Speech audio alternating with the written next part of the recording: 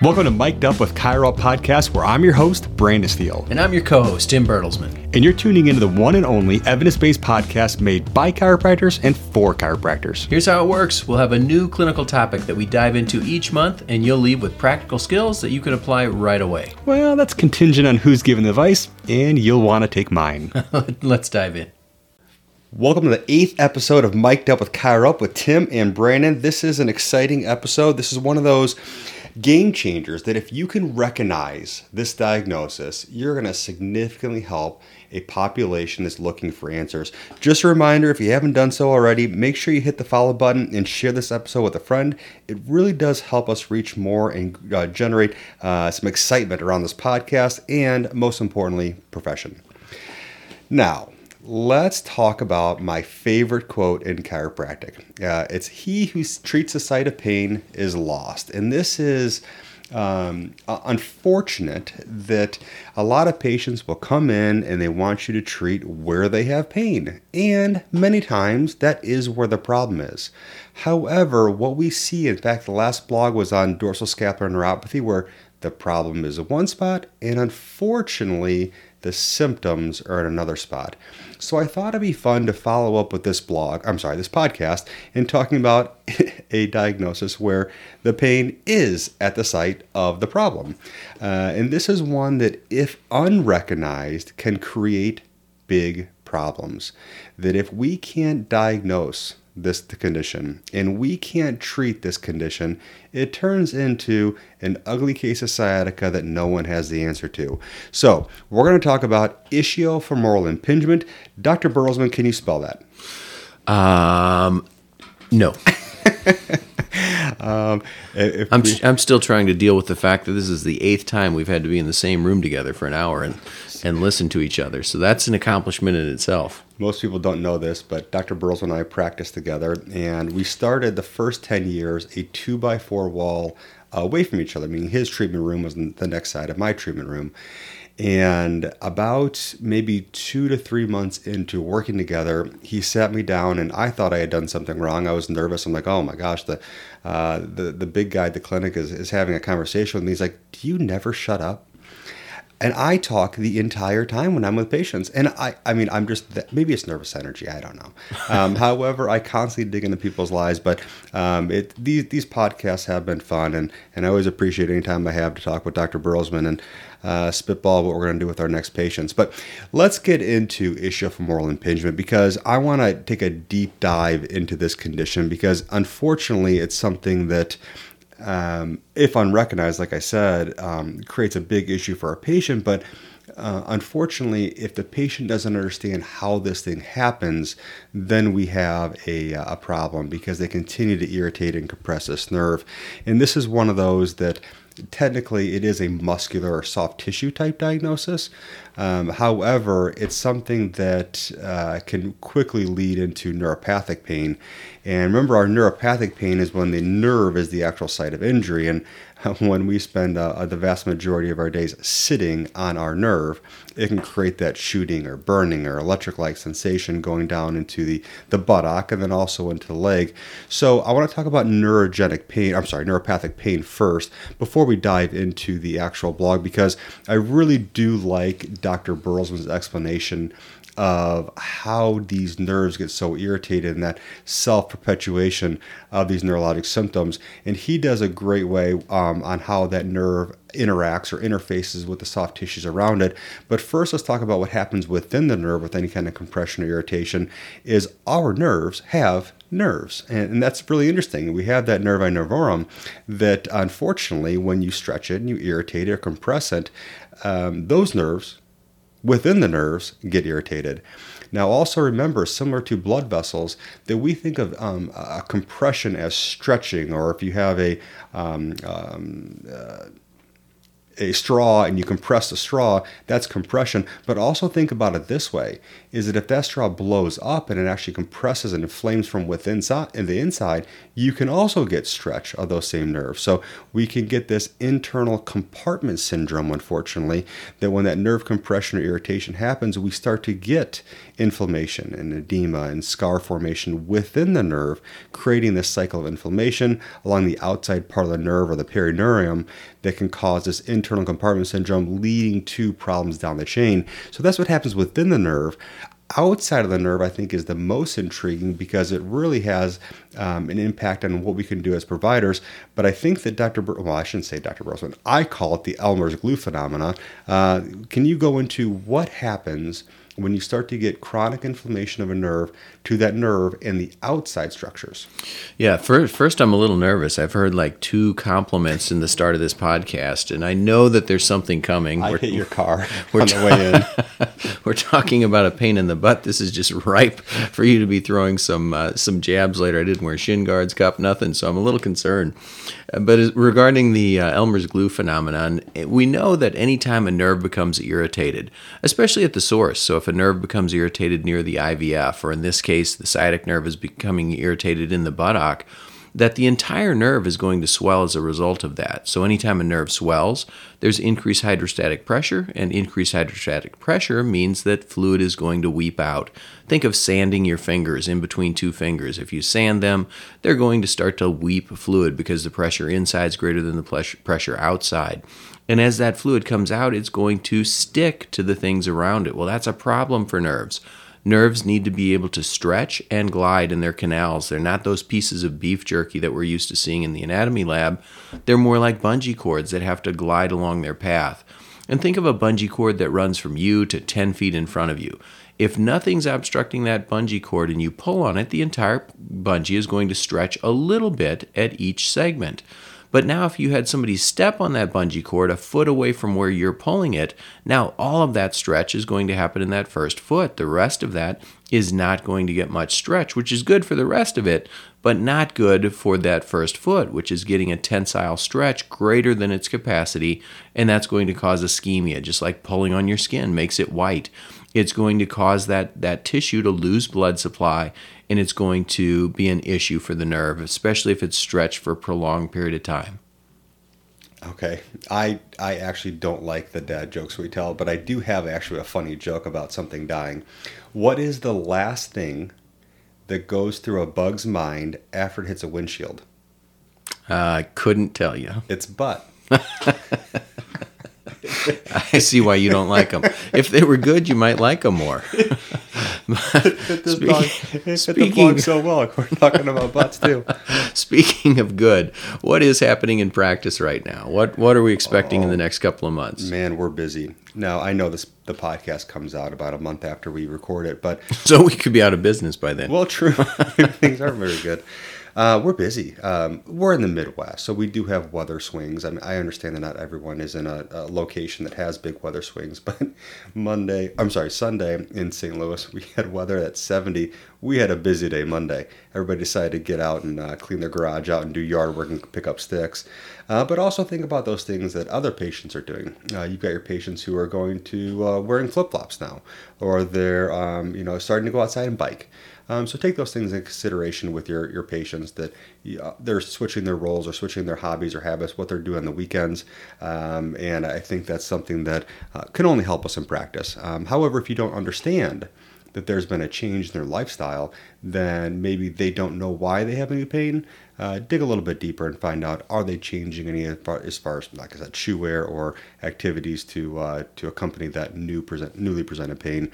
And I think that's one of the most interesting things about changes in weather is we all appreciate them, but in the Midwest it can go up and down. We can go sledding on a Tuesday, and then we're wearing flip-flops on Thursday. Yeah, the time change alone lets patient break the 10% rule that patients often ask, how did this happen? Why did it happen? And it's just because their activity level exceeded what they were prepared for, what they had trained for. And any runner knows that you can't go from the couch to go run a marathon and not expect something to fail, especially if you do it a couple of times in a row. But sometimes our weekend warriors forget that 10% rule, that if they escalate their activity too quickly, now you have an extra hour of daylight, which, when you take work out of the picture in the evenings, that means probably 3 times as much time to do things like clean out the garage or go play softball. And when your patients are breaking the 10% rule, something's going to fail. So always reminding our patients to don't break the 10% rule, meaning don't do more than 10% of what your body's used to last week. And if you follow that, there'll be a lot less chance of injury. We're way behind on our outline already. We're 9 minutes in, and we're still at the random facts of the day. Random facts of the day, this is a good one. Wear and tear is that when we see the prevalence of labral tears in the hips, it's on average at 78.8% with people with hip dysplasia and 93.8% with people with FAI. And the reason I think this is important, it was just presented in Orthopedics and Surgery and Research Journal 2022, is that we have to consider that joint degeneration is a continuum.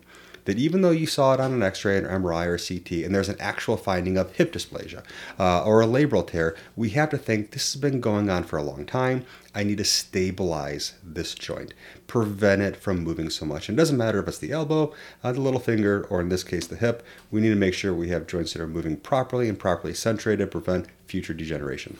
Yeah, what a great point. I know that I, as a chiropractor, am always looking for joints that need to move more and sometimes forget about those joints that need to move a little less for things like you talked about. One instance of moving more, though, cervicogenic headaches, we know that manipulation is an incredible tool, that it's the primary tool to get our patients better. But a study in December said that snags, or Mulligan snags, sustain natural apophyseal glides, which is a really simple procedure just to get some mobility into those upper cervical segments. This study found that that technique worked better than spinal manipulation. So I'm certainly not going to give up spinal manipulation, but adding snags to that and adding the home snags, if you go into Chiro Up, you'll be able to see the video that Dr. Steele created on how to perform a snag. Just go into the exercise library, and you can prescribe that for your patients at home to help boost their outcomes. It's so interesting that the reason this study's in here is because so we want to say one thing is better than the other. There's a magic bullet to treat some kind of diagnosis, and you and I know that's not the case. So, especially in your room.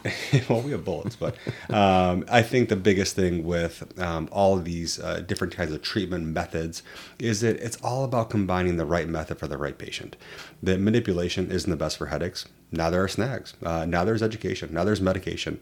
It's sometimes a combination of things that you can design for your patient to help get them out of their problem. We need to get off our high horse that one thing is better than the other and start combining things to have multimodal care and include the patient in whatever it is that you're doing. I think that let's dive in. I mean, let's get into ischiofemoral impingement. That's the reason we're here today. And I think this is one of those things that unfortunately I tend to see too late. I start to see this once the pain is down the leg. And I think that if you dig a little deeper, you'll realize that it started out with that deep gluteal pain that unfortunately nobody was able to recognize, or maybe they were trying to treat a mechanical problem with a chemical solution. And I think that in the next 35 minutes, I want to make sure that everyone here is able to have the essential skills to, one, recognize it based on symptoms, two, do the right evaluations, and there's two major ones, and then three, let's manage this thing successfully. Let's do the right treatments, the right exercises. So, Tim, I'm going to let you start off. So what is ischiofemoral impingement? Give me the short and the long answer. Sure. It's something that's often overlooked. In fact, not only can I not spell it now, I think for my first 10 years of practice, I had no idea that it existed. And then once your eyes are open to that, then you start seeing it a little bit more. It's really just chronic buttock pain because the quadratus femoris is compressed. Remember that quadratus femoris is a flat rectangular muscle that goes between the ischial tuberosity and the lesser trochanter of the femur. So it's a very small space. Typically that space is about 2 centimeters, but patients who have less than 2 centimeters will have some compression of the tissue. So that tissue that's being compressed is the quadratus femoris muscle, so the muscle, you're going to get some myofascial irritation. You have the potential for tendinopathy. Remember, most tendinopathies are from chronic stretch or compression. They're not coming from, a chronic overuse. So that pinching of that quadratus femoris muscle makes it irritable, and it causes swelling. And unfortunately, the neighbor to that muscle is the sciatic nerve, and that swelling spills onto the sciatic nerve, much the same way that a disc herniation swelling spills onto a nerve root. The same thing happens here in the buttock and causes a pseudosciatica for pain radiating down the leg from that inflammation. Yeah, and one of the things that if you really look at netter and anatomy, you'll realize that a lot of those short muscles are stabilizing muscles. And the reason we know that is because you're taking that muscle with a very, very, very, very, very, very short tendon to that bone. And what that means is that tendon is elastic. It's meant to store and return energy. So these muscles don't really store and return energy. They are stabilizing high torque muscles. And their torque is assisting in that hip abductor strength. And unfortunately with those hip external rotators, what we know is they prevent internal rotation. And you've heard Tim and I talk about this before with hip abductor weakness, but unfortunately when you don't have really good strength in your hips, your glutes, your glute max, glute med, then things pay the price. And this is one of those muscles that's going to pay the price. That this is a fixable, contributor to hip abductor strength. It does in a little bit different way, but however, we can have deep reasons for this muscle getting irritated. It can be congenital, just like anything else. Unfortunately, there's not much you're going to do about that. It can be acquired due to activities and postures and sports. That can cause irritation of the quadratus femoris, or it can just be functional positional, and this is where most of your patients live. They are pharmaceutical reps, and they sit on their butt literally the entire day. You want to wonder how to compress a nerve? Sit on it. You'll figure it out real fast.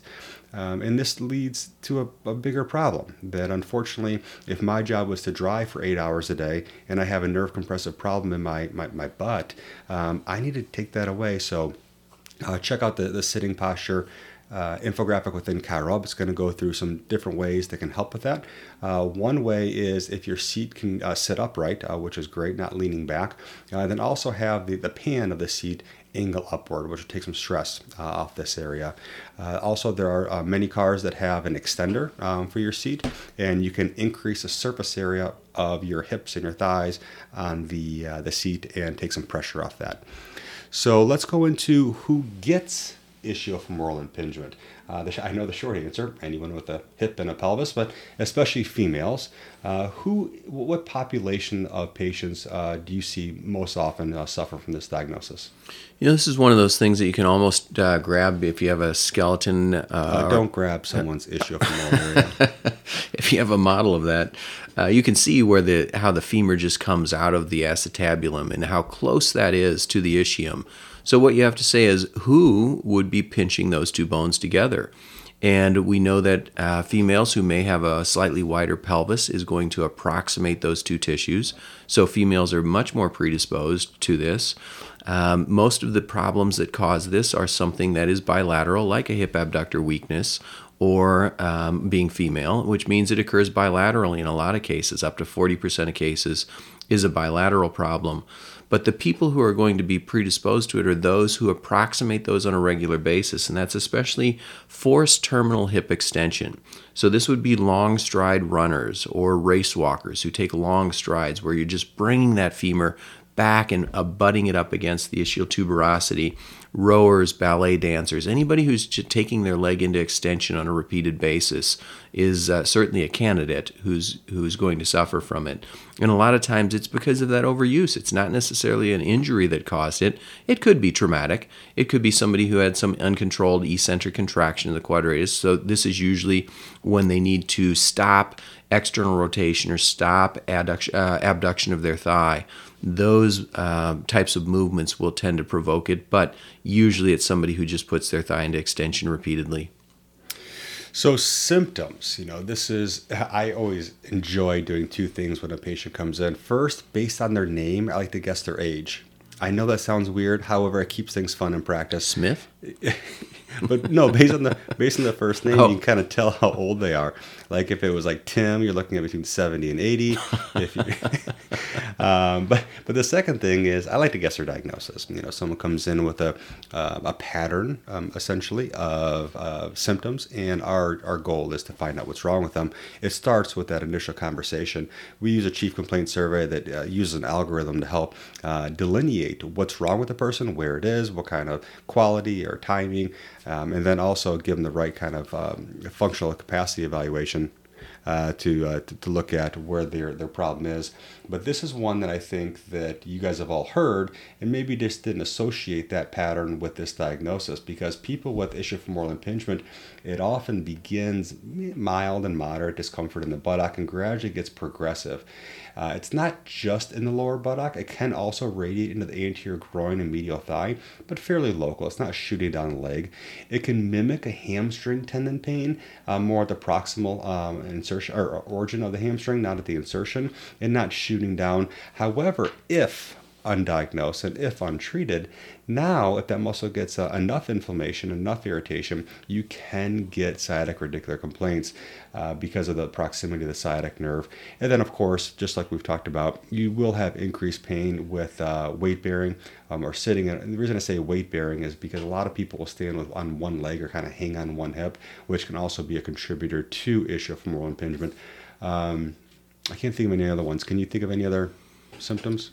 Yeah, symptom-wise, it'd probably be somebody who doesn't like to compress that. So we know that if they're going into terminal hip extension with a long stride, that compresses it. So a lot of times they'll have a short, choppy stride on that side. And certainly, as you talked about, people who sit in a vehicle for a long period of time will potentially have a seat that they've adjusted, but a lot of times they do something even simpler, and that's take some weight off of that butt, and they shift it forward or shift it to the opposite side. So when you see your patient not wanting to put pressure on that side and taking short, choppy gaits, that would be another clue that maybe their deep gluteal pain is coming from the quadratus femoris. I think it's really funny that the number one orthopedic test is the number one symptom that I forgot. So thank you for bringing that up. But I guess now's a good time to go through the orthopedic test. Before we go through those tests, there's two main ones that we'll go through in detail. But before that, let's hear from our sponsor. And stick around and you'll hear about the two best orthopedic tests for ischiofemoral impingement. Can't get enough of the information you hear on our podcast? You will absolutely love our platform. ChiroUp helps thousands of chiropractors across the globe simplify the way they practice using our online evidence-based software. It's your one-stop shop for powerful clinical research, simplified patient education, and smart practice resources. Visit chiroup.com, try it out for free. And if you'd like to subscribe, use referral code PODCAST15 for 15% off 12 monthly billing cycles. No contract required. Offer valid on new subscriptions only. All right, we're back. Let's go through the best tests for ischiofemoral impingement. The short answer is there's two. The long stride walking test, I'm going to let Dr. Burlesman go through that. And then I'll go through the ischiofemoral impingement test. Both take about 30 seconds combined to go through. So we have a very simple way of assessing through their symptoms and orthopedic testing to come up with this diagnosis. And then we'll go over how to treat it. So Dr. B, what is the long stride walking test? Yeah, it's the test that basically provokes the symptoms, that when we have that patient take a long stride, so we're going to have them just overstride and walk down the hall with big, long strides. If they don't like to do that, if they have pain when that leg goes into extension, that's a problem. The other thing that we can do is poke on it. Remember, almost every orthopedic evaluation does one of three things: compress it, stretch it, or make it work. So you don't need to remember all the fancy names. Just remember, how would you compress it? How would you stretch it? How would you make it work?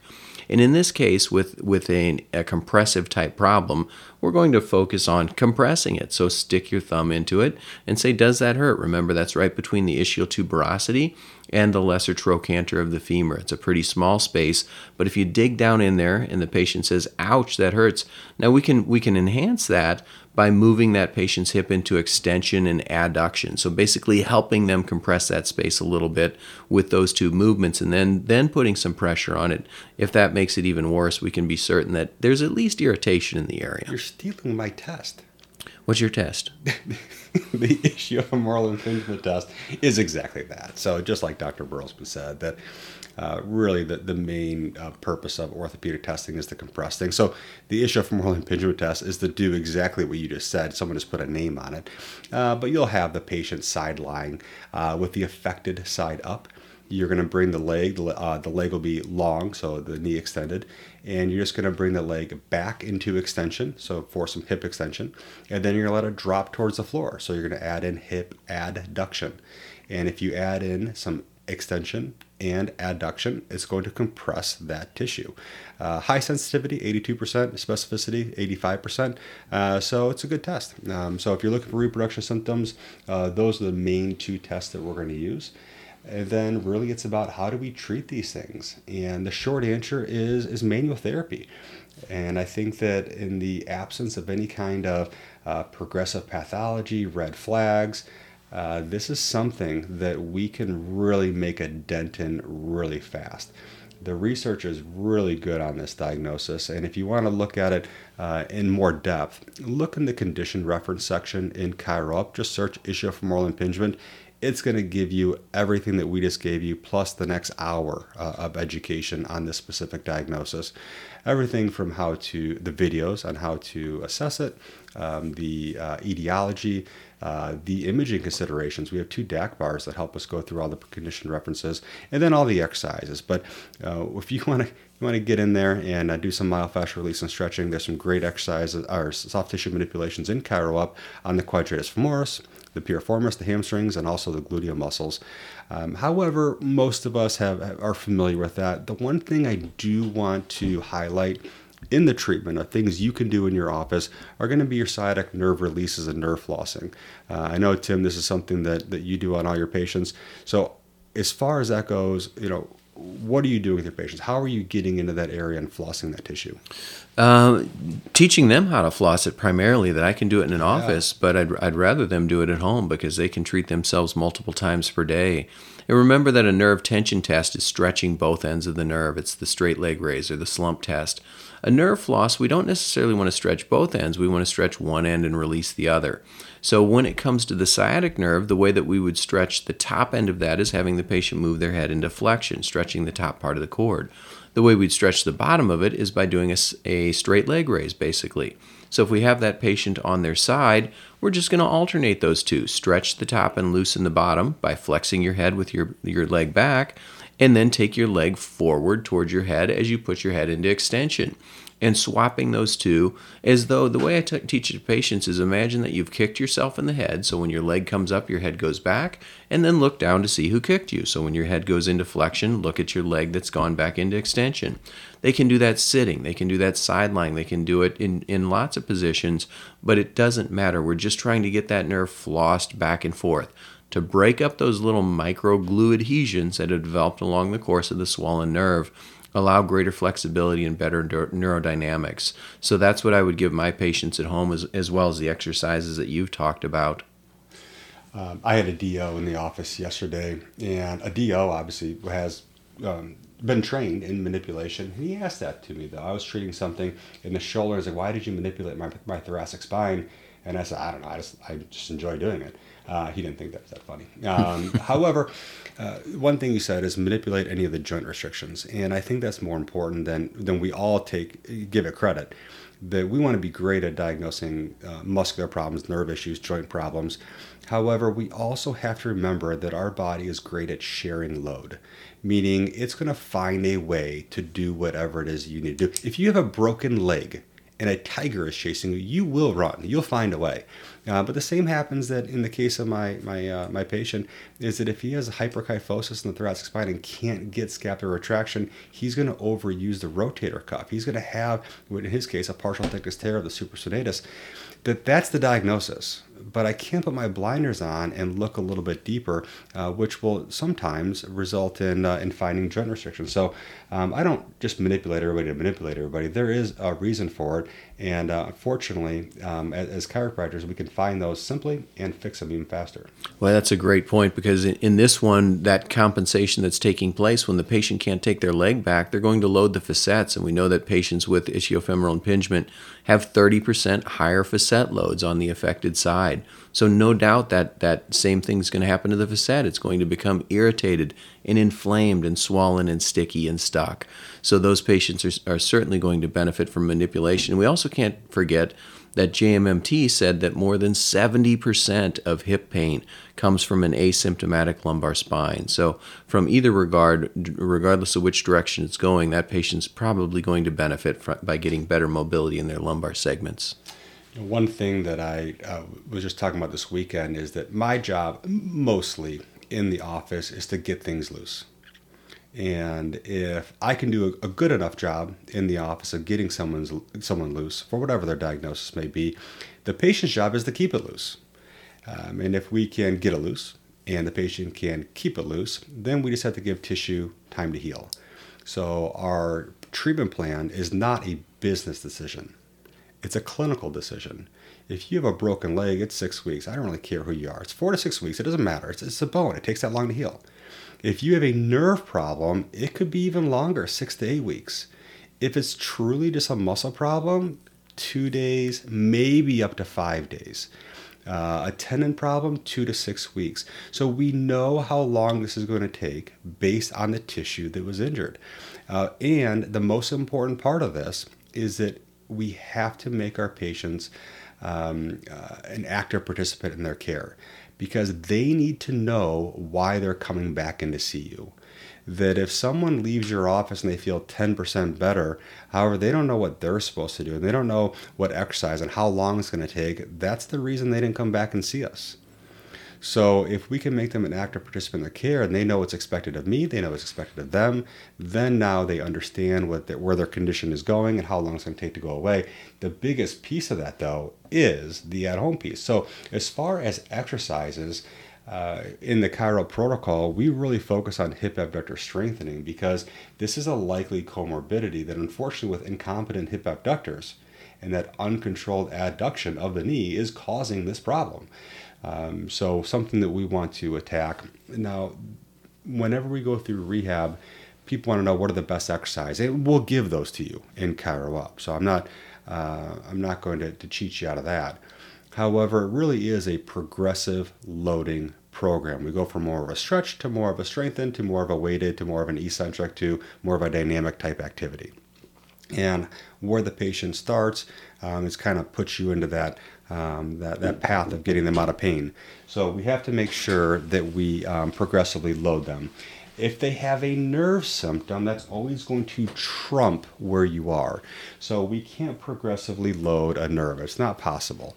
So what we'll do is we'll do the nerve flossing and nerve tensioning, and then we'll go into the progressive loading. So the things that I'm going to use are the clam with a band. I'll do an advanced clam exercise. I can do a posterior lunge. I can do a side plank with abduction. These are all the library of things that I can do. However, personally, for me, I'm just going to do some clam, then I'm going to add some resistance. That's probably all I'm going to need for these patients. Now, I can also, like Dr. Burrows said, is to get into the lumbar spine, is that chances are there's some a migration of forces going up the chain, or possibly some things going back down the chain. So core strengthening exercises are going to be beneficial. I'm going to start someone off quickly with some dead bug, bird dog, side bridge, or curl up exercises. I do like the side bridge exercise. I think that it does accomplish a lot of stuff, both in the hip and the core purposes. As far as the amount of hip abductor strength, it really does require a lot. But keep in mind, you may need to start someone off from their knees doing the side bridge, as opposed to going directly from their feet.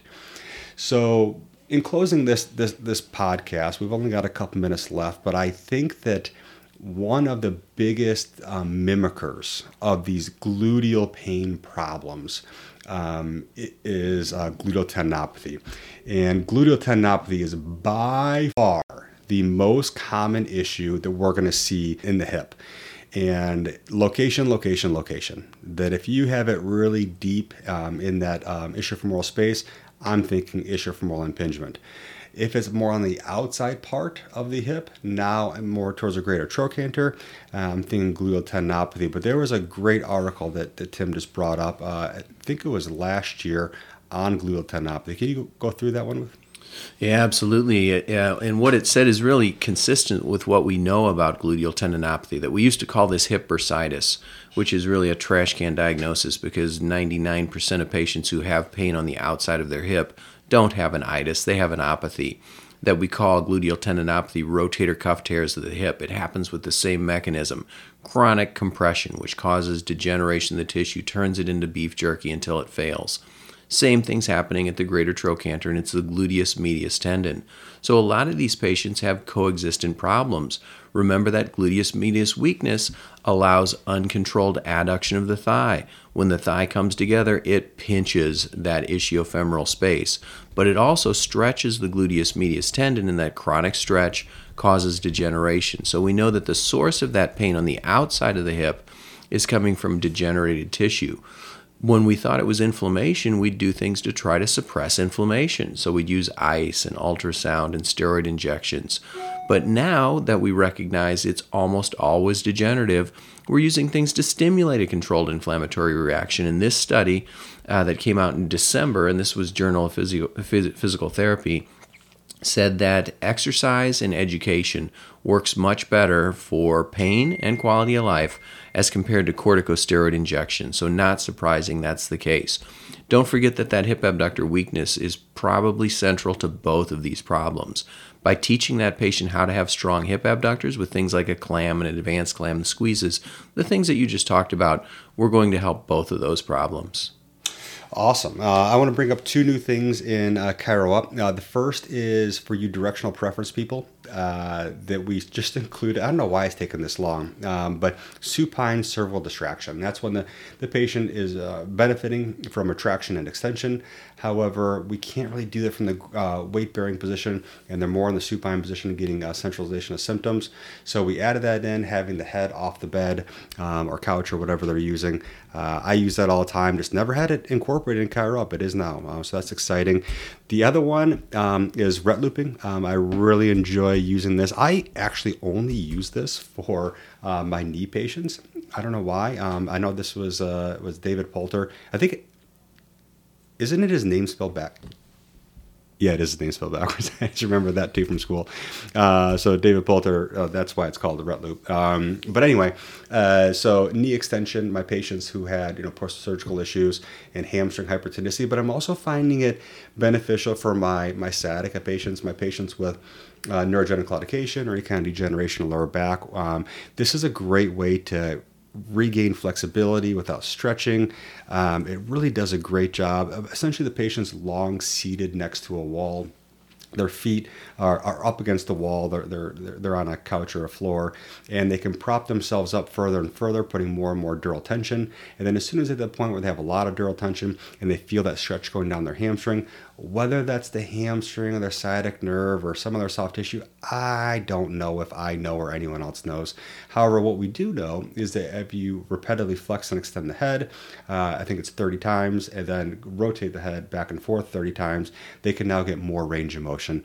So for your patients that aren't responding to getting better terminal knee extension, have just chronically tight hamstrings, I know my son playing soccer, he's used this for the longest time. It just helps gain some flexibility. Two great exercises just incorporated in ChiroUp. Awesome. You can check those out, or any of the skills that we talked about today, any of the exercises, the nerve flossing, or a deep dive into ischiofemoral impingement or gluteal tendinopathy. Those are all available in ChiroUp. You can go to the clinical skills tab to see hundreds of tutorials. And also, if you haven't already done so, make sure you follow up the Mic'd Up with Chiro podcast wherever you're listening. Leave us a review. We love to hear your input. We love to hear your reviews as to what we can do to make this better. And we'd love to hear what was your greatest takeaway from this episode today.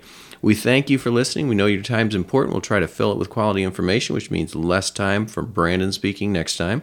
We'll work on that, and we look forward to connecting next month. Thank you, guys.